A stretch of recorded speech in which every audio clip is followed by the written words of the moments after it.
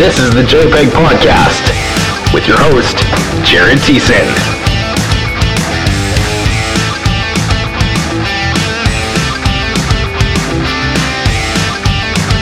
Hey, it's Jared Thiessen on the JPEG Podcast. Welcome back to episode 4. We have lots to get to, and it's going to be a fun one because anyone who's been following this the Calgary Flames Dallas Stars series knows that Calgary won last night 4-1, and they also set a franchise record 54 shots on net in that one. So we got a lot to get to, and we've just got so much to talk about because the Flames, for the first time in about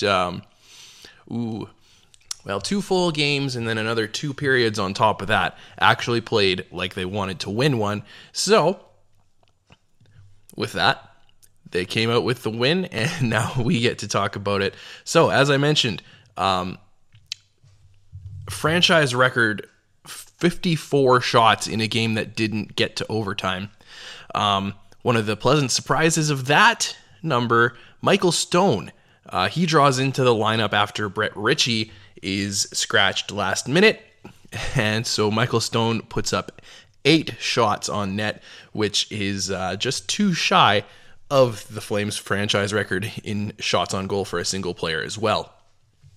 First period, no scoring. It was pretty low scoring, and it was no scoring in the first period, and Calgary, they looked like the better team, but they just couldn't put anything away. Then, halfway through the second period, Rasmus Andersson on the power play pots one, Matthew Tkachuk and Tyler Toffoli drawing the assists on that one. And it was just one of those plays where they set it up, they got it ready, and then a little bit of give and go between Tkachuk and Andersson. Tkachuk sets up Andersson, but it's not in his wheelhouse. So Andersson sends the pass back, and then Tkachuk comes right back to Andersson, who one-times it straight into the top corner of Jake Ottinger's blocker side. So, 1-0 lead is obviously great to start, and it was definitely what Calgary needed, because if they didn't score on that power play, it was a 5-on-3 for a minute and 50 seconds, I believe. And if they didn't score on that, Greg Millen was saying last night he wondered if it was in danger of getting away from them. And actually, it was Peter Labardius on Flames Talk after the game.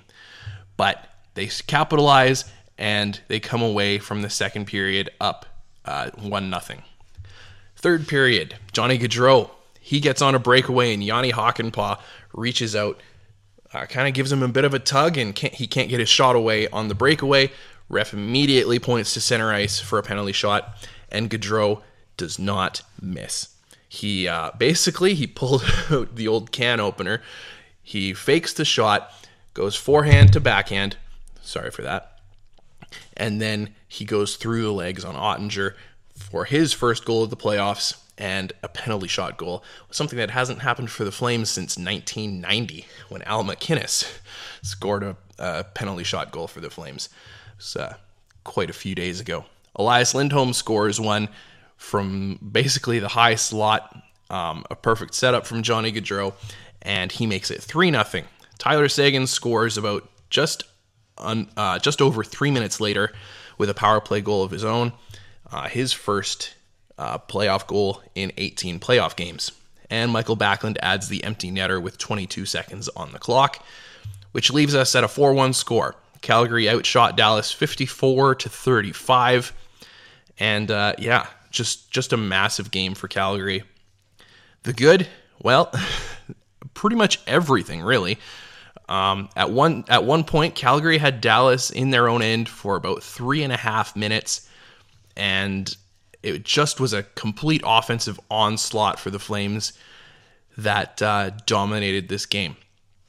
Faceoffs were certainly more in Calgary's favor tonight, 36-28.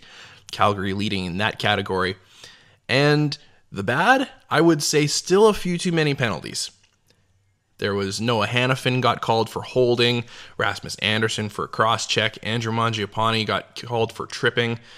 Michael Backlund had 2 penalties in the third period, one for elbowing and one for holding. So Still too many penalties, but they certainly didn't get burned by it tonight, and their penalty kill was outstanding right up until the last one that Tyler Seguin scored on.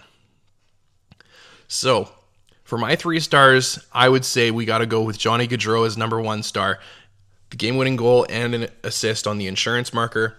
I would say Jacob Markstrom as the 2nd star, 34 saves on 35 shots. And lastly, I would probably go with Elias Lindholm. Elias Lindholm has... He's sometimes it appears that he's struggled to keep pace, but he kept up well tonight, scored the insurance marker, and he just overall played a solid game, also going 15-6 in the face-off circle. That had been an issue for the Flames earlier in this series as well, was winning key face-offs, and last night they did a tremendous job getting face-off wins in every end of the ice. With that, that'll about do it for today. Thanks for listening, and I hope you guys have a great rest of your day.